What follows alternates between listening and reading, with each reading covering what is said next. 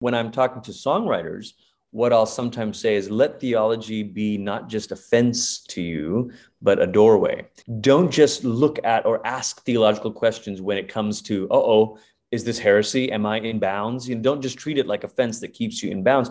Treat it like a door that can open up new vistas, new views, new perspectives. And what I mean by that is go through the creed, for example, and ask yourself, boy, when was the last time we wrote a song about our future bodily resurrection?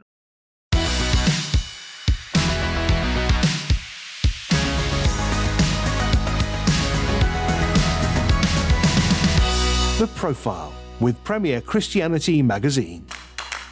You're listening to Premier Christian Radio. My name is Sam Hales. I'm editor of Premier Christianity Magazine, and that's the magazine that sponsors this show. I'm delighted to say that today, this week, on The Profile, my guest is the Reverend Dr. Glenn Packiam. He is a worship leader, pastor, and theologian.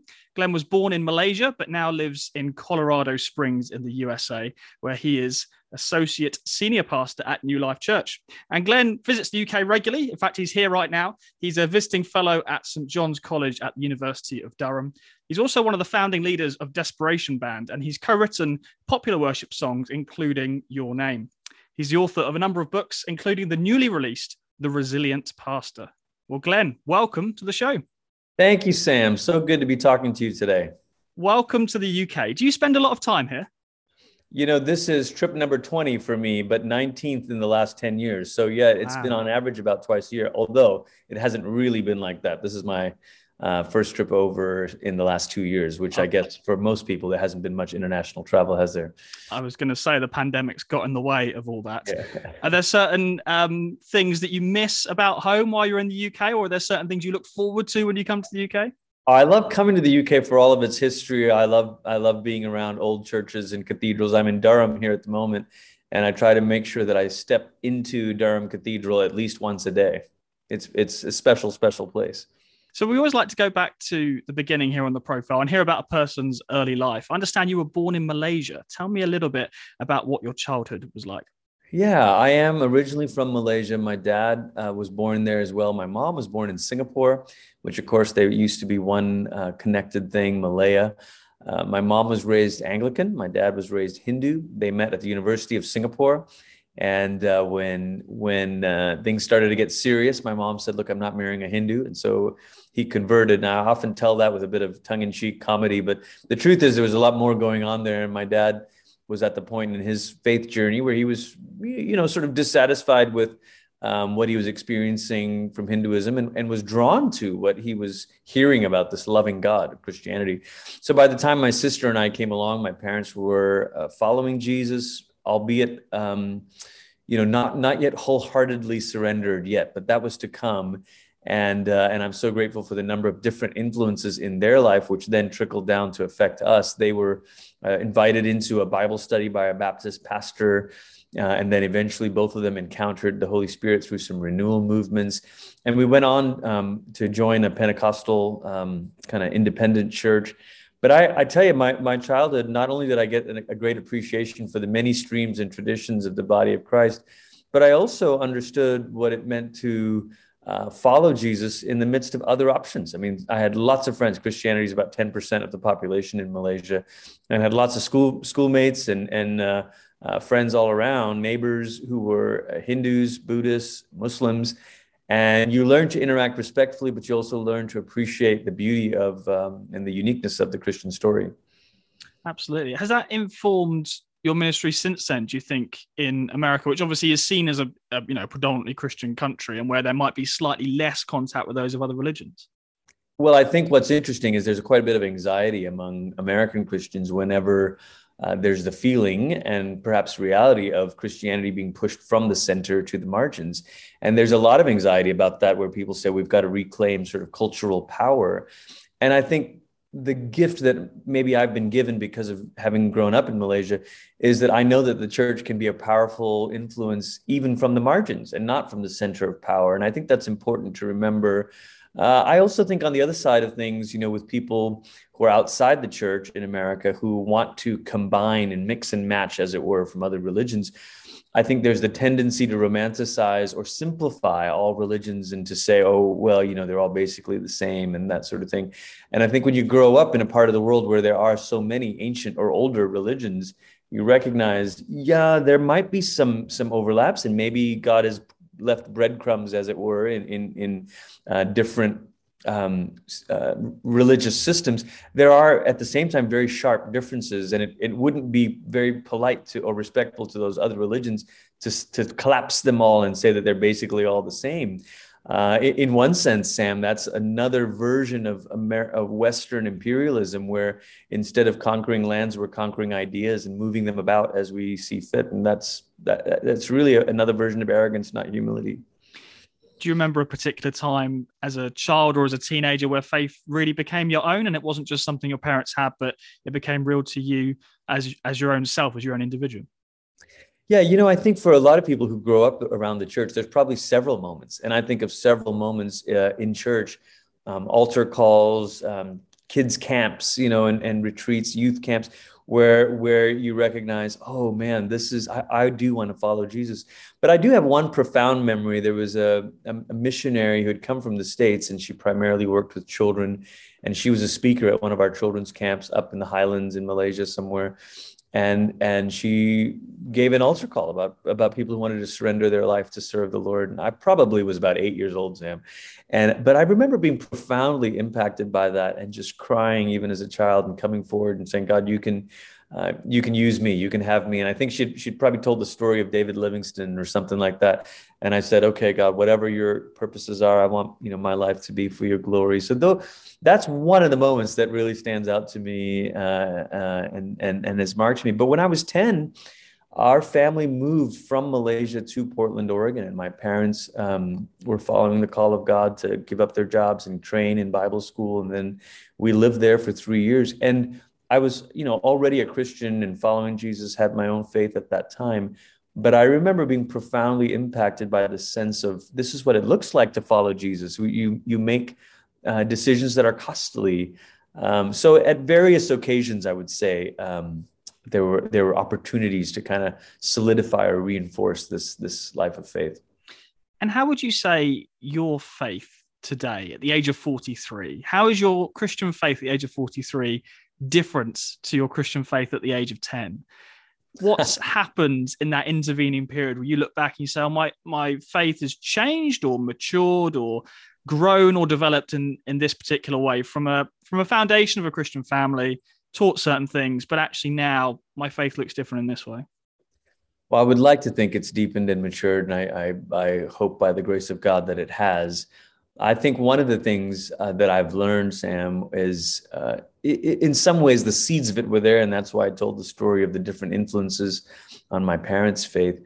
But I think for me, in the last 20 years, 15, 20 years, there's been an enriching that has happened from other Christian traditions. So I am primarily in an evangelical, non-denominational, charismatic church. But I also had an ordination journey 8 years ago to be an Anglican priest within the Anglican Church of North America while remaining at my non-denominational church. And, regardless of that sort of ordination piece or not, the point is more recognizing the richness and the beauty and the value of other Christian traditions and being strengthened by it and having a more robust faith because of it. I think I've learned to have not just a kind of charismatic spirituality, but also a contemplative spirituality where there are modes of singing out loud and there are modes of being still in an old 1,000-year-old cathedral like Durham. So I think those are some of the ways. And then perhaps also, maybe the integration of theological learning or study. In some ways, when I was younger, it was a little more experientially driven, and someone who wanted to be cerebral or to think or to read theology was sort of like, well, don't think too hard, don't think too much, And now I recognize that those things are not at odds with one another at all. So perhaps for me, it's been the fusion of things that once were disparate, but now I realize are complementary and mutually enriching. It's interesting you mentioned that idea of in some evangelical charismatic circles, this idea of study not being perhaps so important, but certainly an emphasis on feeling, certainly an emphasis on when I sing worship songs to God, I have all these wonderful experiences and feelings. And it is unusual, I would say, to find someone who writes worship songs like you do in that world, who is a pastor in that world, who has had such a deep commitment to study and to theology and actually looking at the theology of worship. It's not every day you meet someone who is both creative musically and enmeshed in the academic world. It seems to me you strike there's an interesting balance between those two things that you kind of occupy. Would you agree with that? Well, I don't know how unusual it is, but I do know that I have felt like an outsider in both worlds sometimes. I know that I've been in academic circles where I think, actually, I do like those songs and I do want to, and then I know that sometimes I've been in charismatic or worship circles where I think, guys, we got to do a bit more thinking about that. So I will say, if a person were trying to hold together influences from a couple of different traditions, you have to be okay with feeling a little bit like an outsider in both places. Yeah, absolutely. You mentioned something a moment ago I'd love to pick up on. You say you are a pastor in a charismatic evangelical church, and you're also ordained as an Anglican. So tell me a little bit more about that journey, because again, that strikes me as quite unusual that you could kind of do both. So given that you are a pastor in evangelical church, and presumably you're happy there, why go be ordained and become part of the Anglican church? How did that happen? Sam, the only good answer I have for that is I think it was the leading of the Spirit. I think the Lord led me to that, but I don't think it's necessarily the path for everyone. But what happened is we had started a service at our church on Sunday evenings, and I was given the task of running that service. And we introduced weekly communion, and we were saying the Nicene Creed, and we were praying a prayer of confession from the Book of Common Prayer. And some Anglicans began sneaking in. No, I say sneaking in. They were attending in the morning at their own church, and then they would come on Sunday nights. And one of them, a dear friend of mine, said, you're basically running an Anglican service at New Life. And I said, no, I'm not. And I didn't know too much about what I was doing. But over the course of a few years, through the friendship and through that conversation, I met the bishop in my area. And he said, there's something to this. And it might be that God is up to something with you to possibly be a bit of a bridge. And I want to be careful that I don't make too much of myself here, but so maybe a speck in a plank of a bridge between these worlds of saying, at the very least, going through the ordination journey will help me resource from the Anglican tradition in a proper way and not in an irresponsible way. And then in another sense, maybe to be able to help that tradition to say, hey, there's some things about church planting or missional engagement that we can think about that might be helpful. So I've enjoyed it. I would say that most of the Anglican stuff for me is subterranean. It's under the surface. The bulk of my ministry life happens without anyone necessarily realizing that. But it is enriching to me and grounding for me. So that even when we make decisions about Lent or what prayers we might lead the church through, or Advent or an Ash Wednesday service, we're not doing it. It's kind of an American thing sometimes to just create everything on your own. And I think that has to be counterbalanced by a sense of rootedness. And that's what this journey has meant for me.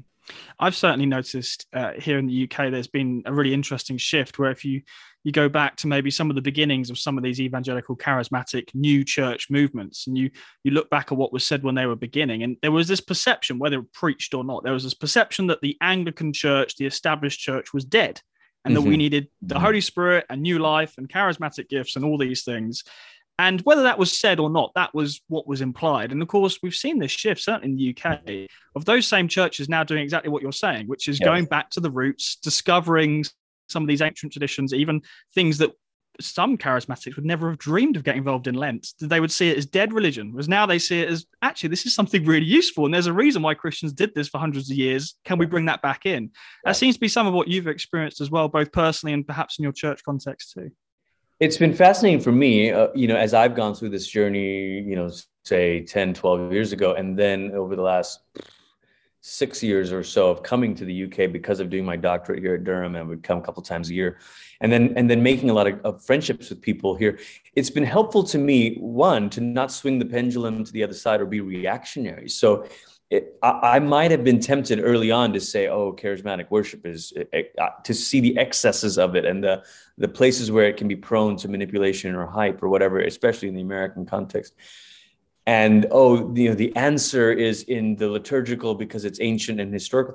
And my friendships with British charismatic Anglicans has helped me recognize now, hang on, if you go too far of that, maybe for some of the churches here, they're saying, hang on, we've had 500 years of that. It's not automatically great. You still need to engage it with faith, and you still need to welcome the breath of the Spirit. And that's certainly true.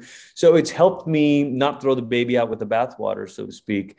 But then also, I think I would want to challenge some of the tendency maybe here in the UK to say, oh yeah, all of that stuff, that old prayer book stuff for the communion prayers and all that, that's just dead, and we only need the life of the Spirit here. And I would want to say, well, are there some creative ways that the Lord might fuse these things together? And it could be simple, Sam. I mean, one of the simplest ways is when we do communion, we go through essentially that full Eucharist liturgy. We do the prayer, confession, words of assurance. Some of it is extemporaneous. Some of it we do follow the prayer book words. But you know what? We have the band playing under it. We have a little keyboard pad. So you have that sort of charismatic sensibility to it, so that those are almost musical cues that help people recognize, oh, this isn't a moment of formality. This is every bit a moment of encounter as a prayer line or an altar, worship response time. So I think even just recognizing that the same Holy Spirit that's active in the singing and in the preaching is also active in this moment of coming to the Eucharist. Absolutely. I'd love to talk. We're going to talk a little bit in a moment about your new book. Just before we get there, just picking up on something you referenced a moment ago about sometimes being in academic circles, and perhaps there's sometimes being an attitude that's quite dismissive of charismatic church practices. And there will be some people who do, if they're honest, really say, look, Sam, I've heard some of these charismatic worship songs, and it doesn't do anything for me. And if I'm honest, it all sounds a bit me-centered rather than God-centered. And I just kind of don't get it. You must have encountered other Christians with that sort of view. And presumably we can sort of say, hey, different Christians respond to different ways of worshiping, and that's fine. But nevertheless, if someone were to put that a little bit more explicitly and say, no, there is a problem here, that style of music is just very feelings and emotion oriented and just doesn't have much grounding at all in good theology. What would be your response to that kind of a criticism of the kind of genre, if you like, of charismatic worship music, where, again, if I was being unkind, I'd define it as skinny jeans and acoustic guitars? Yeah, or Jesus is my boyfriend songs or whatever. Yeah, I've heard all of those things, Sam. And I think there are several problems with that critique, or tricks with that critique. One is that it's a bit of a broad brush stroke. So it's just kind of this generalization. They'll pick a song lyric here or there, and there you go. That's my knockdown argument for why all charismatic or contemporary worship is bad. And one of the things, and I did my doctoral work here at Durham using qualitative research methods to study contemporary worship, and specifically to examine it's the theological content of eschatology in contemporary worship songs and services. And when you do proper academic work about contemporary worship, or even, let's just put it this way, if you are more attentive, you would recognize that actually there's a whole lot more going on than what you might think. And in any ritual, let's just use the generic term, in any ritual, there's the text of the ritual and the performance of the ritual. In other words, you can't just look at song lyrics and say these you see modern worship is bad, because what happens when those lyrics are sung, and what happens when they're sung in a congregation and in a group? What's going on in individuals' hearts and minds when they are singing it? So there's levels of complexity here that make it impossible to make these sort of broad brush statements. And that's what qualitative research can actually do, is help you get inside that and listen to worshipers talking about what these songs mean. But there's another problem, and that is maybe the premise that feelings are bad, mind is good, as if rationality is inherently holier or superior to emotions. And I just don't think that's true. And I love, Ashley Null is perhaps the greatest living scholar on Thomas Cranmer, the English reformer. And Null sums up Cranmer's understanding of the human being this way. He says, what the heart loves, the will chooses, and the mind justifies. And I think we have to remember that when Cranmer put the prayer book together, there's something even about that choice. You have Luther's arguments, you have Calvin's systematic theology, and you have Cranmer's prayer book. So it's actually deeply in English church soil to choose poetry and prayers as a mode of reformation or of formation.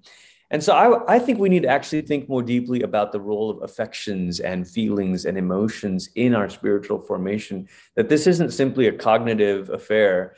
And then maybe related to that, Sam, is this idea of sacramental theology, where God inhabits his world. And so if God made human beings with the chemistry in our brains and thoughts and emotions and feelings, and even what sociologists call energy when we get together with other people, then we don't need to pit these things against one another. We don't need to say, oh, well, that's just, the energy of being in a crowd. That's not the Holy Spirit.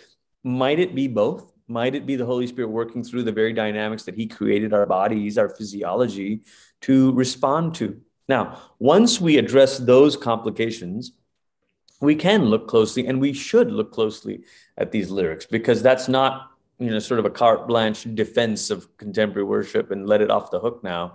No, there are some lyrics that need to be thought of, and we do need to be conscious about how much we're singing about ourselves versus singing about God. And we do need to think about how focused we are on our breakthrough, our miracle, our whatever, as opposed to the kingdom of God or God's will. And so yes, we can and must do all of those works of analysis and of critical engagement, but we can't do it with a kind of a mindset that's already decided that all of this is nonsense because it's too emotional. Is there a list of banned songs at New Life where worship leaders can't touch those ones? I won't answer that, Sam. I mean, some churches do. Some churches will say we're not singing. I mean, the classic example was the last time I can think of a worship song really blew up and there was a huge amount of debate was "Reckless Love."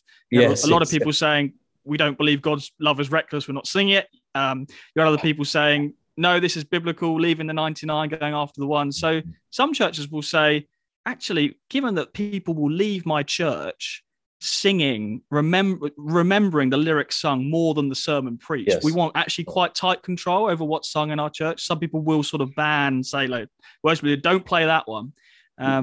Is that a helpful approach?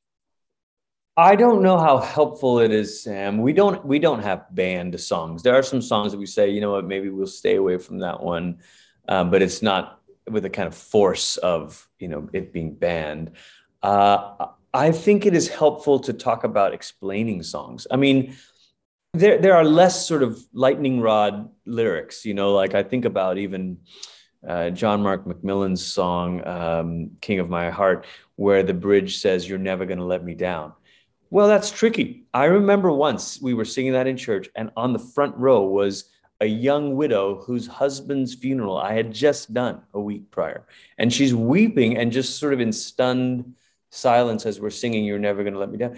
And I felt pastorally, I had to get up there and say, hey, when we sing this, we're not saying we'll never be disappointed in life, but we are saying that in the end, God will be found to be faithful and God will be shown, So some of it is really how we shepherd people through these moments. In an academic way, what this is called is there are discourses at work in a worship service. So there's the official discourse, what's being said from the platform. There's the unofficial discourses, what people will come into church and leave church talking about, whispering, saying, "Oh, reckless love," or whatever, And then there's the internal discourses, what people are saying in their own hearts as they're thinking or singing a lyric. And we can't control all of that with any lyric. So banning songs feels like, well, if you ban one, there's 10 others that are going to spark some thoughts that and if we're honest, the same things can come up with a sermon. Someone may hear a sermon and come up with the wrong conclusions about it. So I think what we're trying to do is shepherd people through those moments and to say, okay, if this is a sensitive or maybe an easily misunderstood line, maybe we don't sing it. Or if we do sing it, we're going to have some pastoral moments surrounding it. Yeah.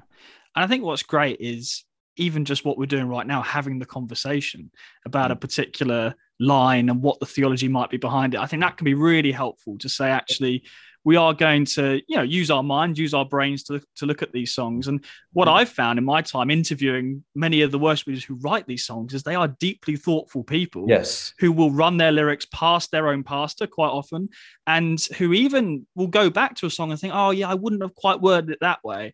And I think that gives Christians confidence to know there is real work being done behind the scenes a lot of the time with a lot of these songs. Yes. And even if you don't like the particular line there, more often than not, there has been real thought put into that song. And you'll know that as a songwriter yourself. It's exactly right, Sam. Songwriters these are good people who are trying to do good work and serve the church.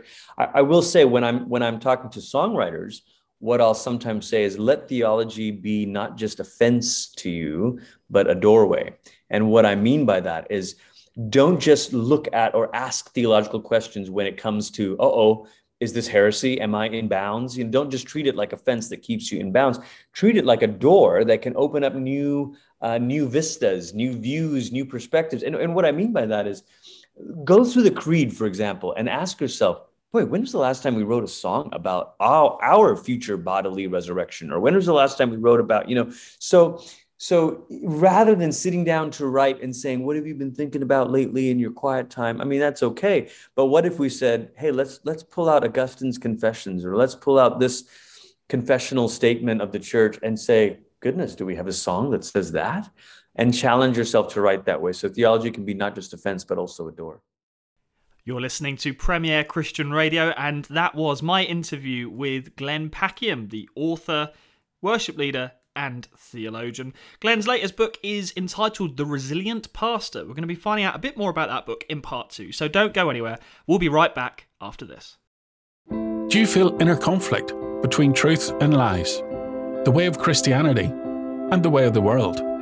If so, it's time to live no lies. With huge spiritual insight, New York Times bestseller John Mark Comer guides us into recognizing and resisting the lies that rob us of peace and freedom. Live No Lies. Yours free when you take out an annual subscription to Premier Christianity magazine. Subscribe at premierchristianity.com. I want to talk about the new book. It's called The Resilient Pastor. And this came out of some research, didn't it? Looking at the research behind your book says that 29% of pastors are seriously thinking about quitting the ministry. And the reasons range from the COVID pandemic and some of the pressures that's brought about to just an increased kind of secularism or an increased reticence from people to believe in God, opposition to the gospel, even racial and social unrest that I know has been happening in both our nations, really. Mm-hmm. Do you think the situation is as bad in the UK as it is the US if the statistic is 29% of pastors are seriously thinking of quitting the ministry?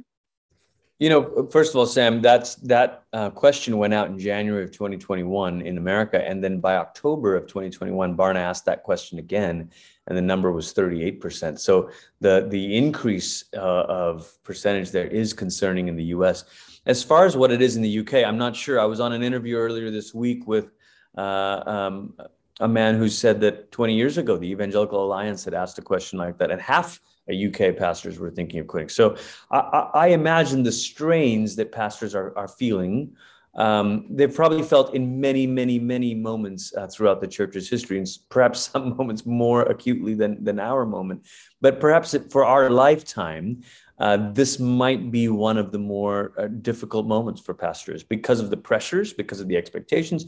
Maybe it's compounded by social media where people have a voice, which is a good thing, but then they have a way to kind of bully or pressure or even misrepresent their churches. Or maybe pastors feel this pressure of comparison, whereas before they were just trying to take care of the people in their parish or their community.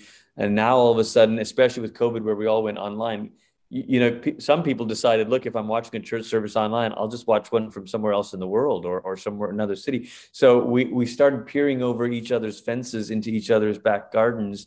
And we realized now, hey, wait a minute, the grass might be greener over there. And so pastors are not being judged against themselves, but they're being compared with others. And that is one of the reasons for the strain. Tell me about some of the other reasons, because clearly there's as you mentioned, there's a lot going on here, and there would be for any of the pastors I know, for them to seriously consider quitting. That's not a decision any pastor I know would take lightly. So presumably there's a number of factors, and you've spoken just there about COVID and online church, and I suppose online church has been great for those of us sort of in the pew, so to speak, because we can check out what another church is doing. But as you say, if you're a pastor, is that helpful for everyone to be comparing you? What are the other kind of things that you think might have contributed to this statistic? Well, I know when David Kinnaman, the president of Barna, approached me about this project 2 years ago, the pandemic hadn't begun yet, and he was recognizing that the world is changing and we need to talk about it or help pastors think about it. And so I said yes to partnering with them. And then, of course, when the pandemic began, I realized, Lord, this is going to become a potentially important piece of work because of the timeliness of it. So it gave us sort of gravitas to, or seriousness, maybe soberness to the work that we were trying to do. And I outlined 8 challenges, Sam, 4 facing the pastor and 4 facing the church. And then we designed research questions around those challenges that went out to pastors in the fall of 2020. And then it also some questions went out to the general population in the fall of 2020, which allowed us to gauge perceptions of general population toward pastors, toward churches. And I think what we learned there is there's several things I could say about each of those challenges, but some of the remarkable things that stand out is for the pastor, there is less vocational confidence than there used to be. And we were able to kind of track some data. So in 2015, Barna had asked pastors, do you feel more confident of your calling now than when you first began in ministry? And in 2015, 65% said, yeah, I'm more confident. In 2020, only 35% said they were more confident. And in fact, this is maybe a confusing sentence, but fewer pastors are more confident of their calling now, and more pastors are less confident of their calling. So that stat actually flipped. So that's a concerning thing. And I think some of it has to do just from the focus groups, the pastors that I spoke with. I did 3 focus groups, pastors in the US, UK, and Canada, and talked to them about these 8 challenges, pastors in small communities, urban centers, multicultural, all of that, different kinds of churches. And some of the themes that I kept hearing from pastors is the expectations on this job they're undoable. People expect me to be a community organizer, a brilliant sort of organizational leader, a theologian, an expert therapist, a social activist, and it's not as if pick one, they've all sort of stacked. And so the expectations of our vocation have become undoable. And then one of the other, so that's vocation, but one of the other challenges is the lack of relationships for pastors. A tremendous, 3 out of 5 pastors reported feeling lonely at least sometime in the last year. Some of them said they felt lonely frequently or often in ministry. So there's a profound loneliness there, even sometimes related to a deterioration in their own marriages if they're married, or a relationship with their children. And then maybe the third, kind of challenge there, Sam, is credibility. This is about general attitudes toward pastors. I mean, only 4% of non-Christians definitely consider a pastor a trustworthy source of wisdom. So, okay, that's not surprising, but 4% is pretty low. And then when it comes to Christians, only 31% said, yeah, definitely a pastor is a trustworthy source of wisdom. So it's a disturbing thing when you have undoable expectations, you feel alone, and you feel like whatever you do, you're being met with a bit of resistance and skepticism. So and maybe some of that's well-deserved. I want to be careful. I mean, certainly some pastors have abused their power, and that loss of credibility is well-earned, but it's a difficult thing for many, many faithful pastors. Yeah.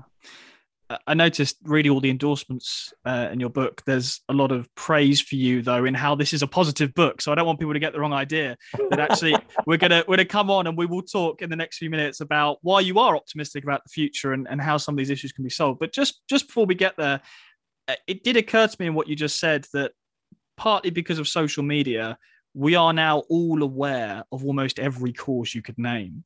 Yeah. And I'm aware, even as the editor of a Christian magazine, every week or every month we could say the church should X, Y, Z. And we've every justification to say the church should care more about poverty, or the church should get better about racial justice. It's not that those issues are wrong, no, right. But because there are so many, and because every time you load up your social media, there's 25 Christians telling about 25 different causes, you can imagine if you're a local church pastor, you think, I can't deal with every single important big issue that I as a church leader should care about.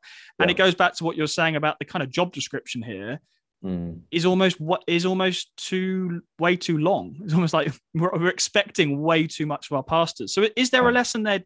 Is there a lesson there just for the average Christian in their local church to just be aware of that and be aware of the demands on their pastor? And might that be part of the way of helping to solve some of these issues?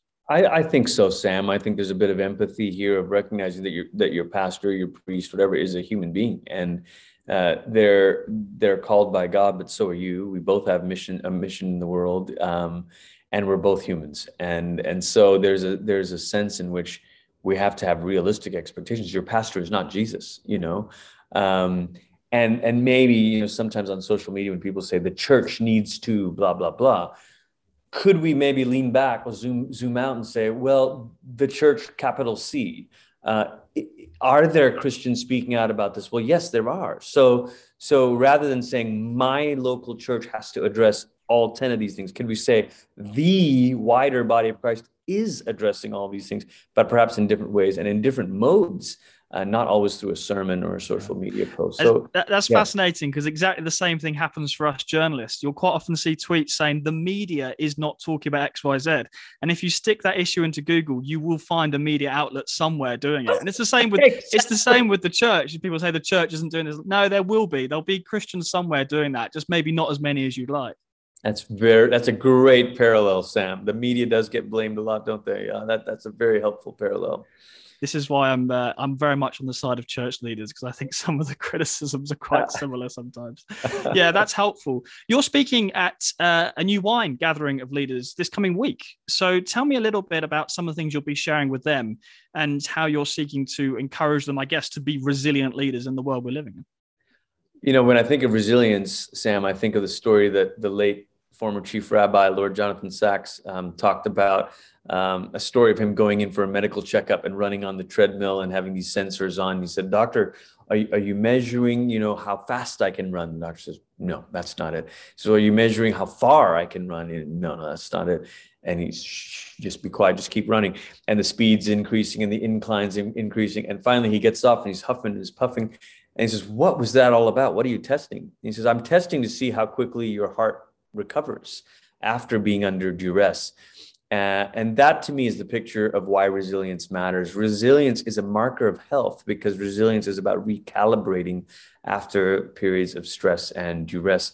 And for all of us in life, but particularly because of this book is addressed to pastors, for pastors, it's about how well we recalibrate and reorient and find north again. And really for us, that is about our life with Jesus. So the first night, the message at New Wine is called Called to His Presence. And it's just an encouragement to pastors to say, remember how this all started. This didn't start because we had big dreams and big ambitions. This started because we fell in love with Jesus and he said, "Follow me." And that's exactly what we see when Jesus is renewing Peter's call after he's, discouraged and disillusioned, ashamed, perhaps after he's denied Christ. Is Jesus says, "Peter, do you love me?" Not do you love the church, not do you love the cause, not do you love the move of God. He just says, "Do you love me?" And so that's where it begins for pastors. And then the second day on Wednesday morning, I'm going to talk about what it looks like to carry his presence, be called to be the carriers of his presence out into the wider world. So tell me a little bit about how this works for you. How do you find north again?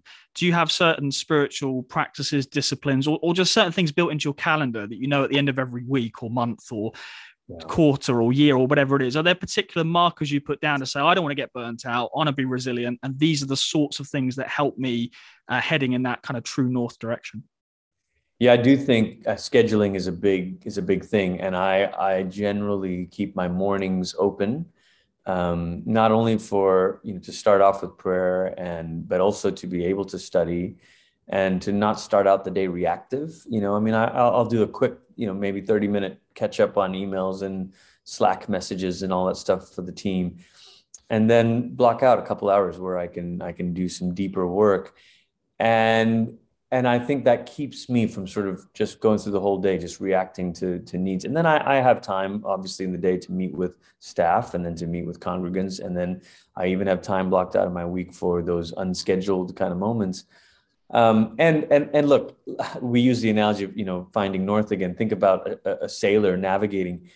You might chart a course and you could get blown off of it, but that's no reason not to keep charting a course. So I wouldn't want church leaders to think, oh, it's impossible because these things, keep coming up and disrupting my schedule. Well, of course they do. And they do for me too.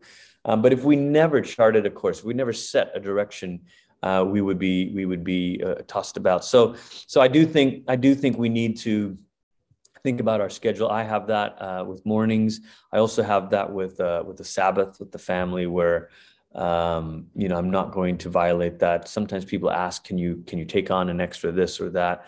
And it's difficult, Sam, but I do end up disappointing people a lot. I am sure I disappoint staff. I'm sure I disappoint congregants. But man, I want to last. I don't want to be a flash in the pan and then burn out. And the older I've gotten, and you mentioned my age earlier, I'm 43, soon to be 44. I don't want to burn out, and I'm conscious that energy has changed. For a lot of us as pastors, it's not just about time, it's about energy. So you might have the time to do a certain thing, but you may not have the energy to give to it. And I've tried to be careful about being honest about that. Mm.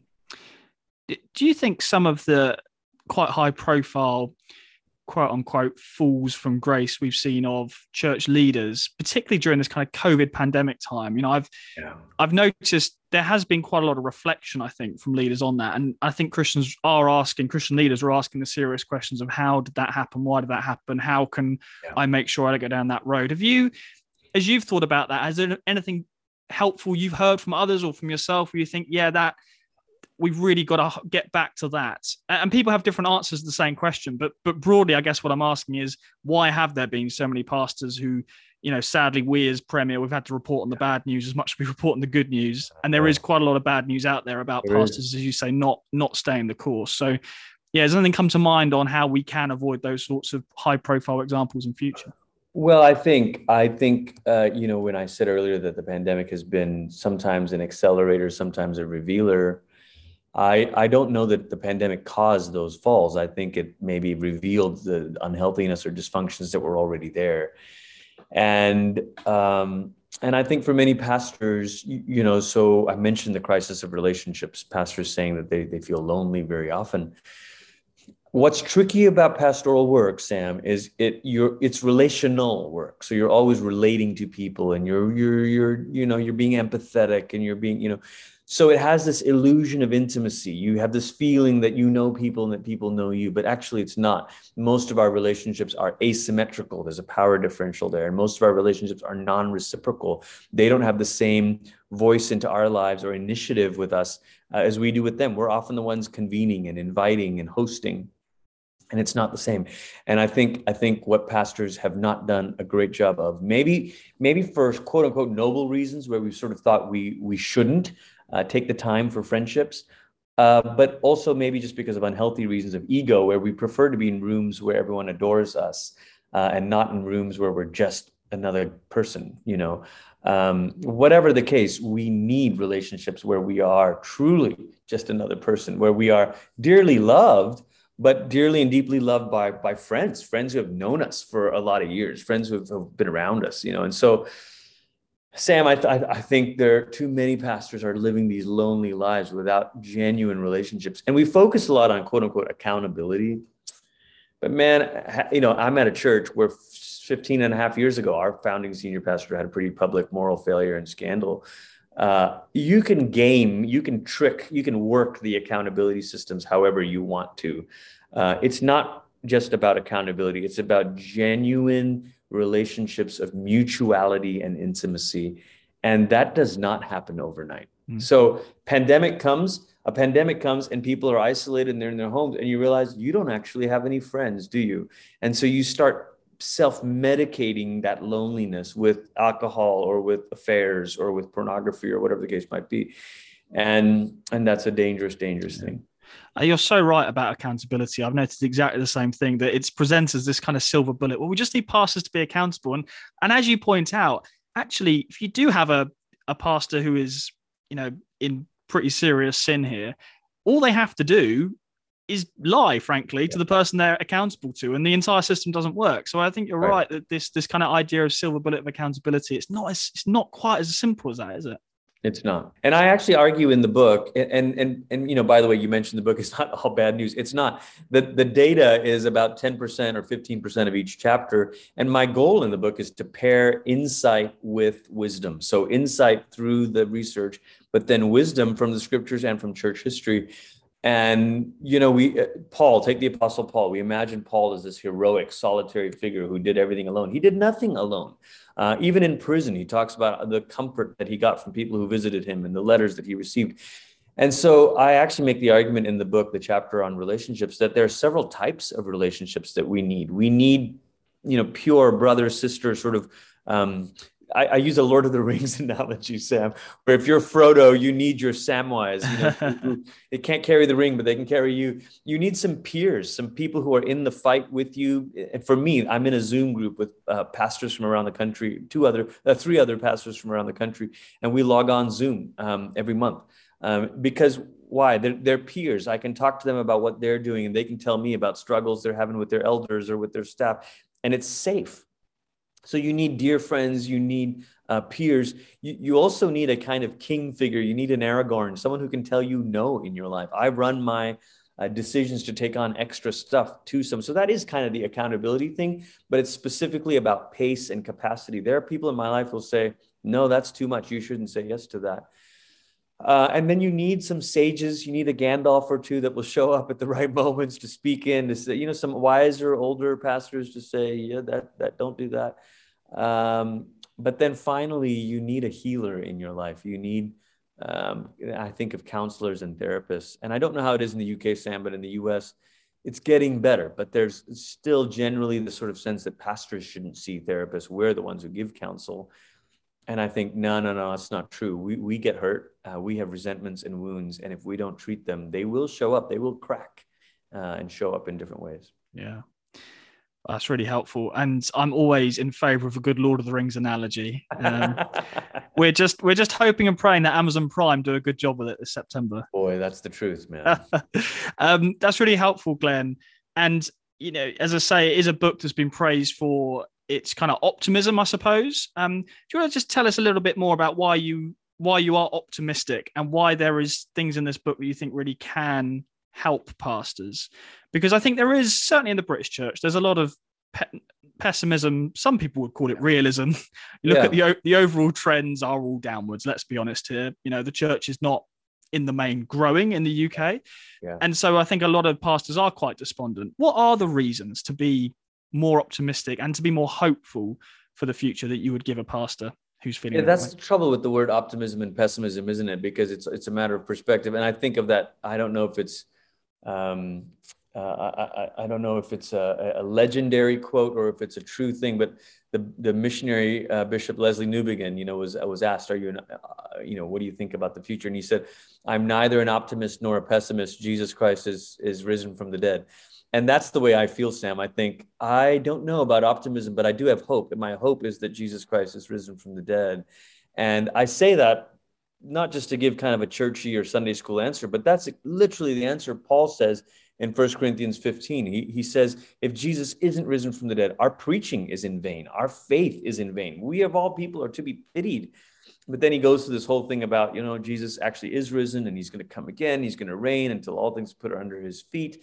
Death will be swallowed up in victory, and on and on and on. It's a triumphant chapter. And the very end of it, he says, therefore, be steadfast and immovable, excelling in your work, knowing that your labor in the Lord will not be in vain. And that's the thing that gives me hope is because Jesus is risen from the dead, I can take the long view here of ministry. I can take the 1,000-year, 2,000-year view that my moment might turn out to be a tiny moment in history, but my labor in the Lord will not be in vain. And actually, in England, you have the great gift. Many churches have these things on the back of the wall that list the vicars that go back hundreds of years, and I tell a story of that at the end of the book, where you realize to some degree we are just stewarding one moment of history, but the Jesus who's risen from the dead will one day cause us to rise, and in the end we'll see our place in all of this. So that's first and foremost. But then on a more practical level, there are three things that give me reason for hope. One is the historical church. I know we've said a lot during the pandemic, oh, this is unprecedented. This is unprecedented. Yeah, I mean, in one sense, every moment is unprecedented. We've never lived this moment before. But in another sense, actually, there are ways in which the church has wrestled with these challenges before. And that's why so much of what I turn to in the book is to resource from church history to say, in what way is this like the church in Carthage? Or in what way is this like the challenges that Cuthbert dealt with his calling? And, so I say Cuthbert because here I am in Durham. And so the historical church, but then secondly, the global church. It's good for us, especially in America and perhaps also in the UK. We get so myopic about the situation in the West, and we forget that actually all around the world, and we're having this conversation, and we're seeing pictures on social media of Ukrainian Christians and the Ukrainian church rallying together and singing and encouraging and caring for each other, refusing to flee their flock. And I think, talk about resilient pastor. I mean, that's it. Those guys, they're living that. And that's what we need to learn from and be encouraged by. Yeah. And then thirdly, the collaborative church, which is to say, we no longer have to decide that our church, our one local church, it has to be the be all end all of everything for our people. No, there can be symbiotic influences among the traditions, which we've already spoken about today. There can be missional partnerships in our community so that maybe we don't have a food bank, but we can team up with so-and-so and so-and-so, and together we can address these needs in our community. And then thirdly, even within the church, there can be healthy teams where there isn't the singular solo individual, superhero pastor, but rather a team of people who are doing the work of the ministry together. So historic church, global church, collaborative church, those are my three practical sort of reasons. That's a wonderful place to leave it, Glenn. Thank you so much for coming on the show. I love what you say there about the global church, because we just published a feature looking at the fastest growing religious movement on earth. And the fastest growing religious movement on earth is not atheism, it's not Islam, it's Pentecostalism. Mm-hmm. And I think when you have that global perspective, it can be so helpful. But Glenn, thank you so much for sharing. It's been an absolute joy. Thank you so much, Sam. You've been listening to The Profile in association with Premier Christianity Magazine.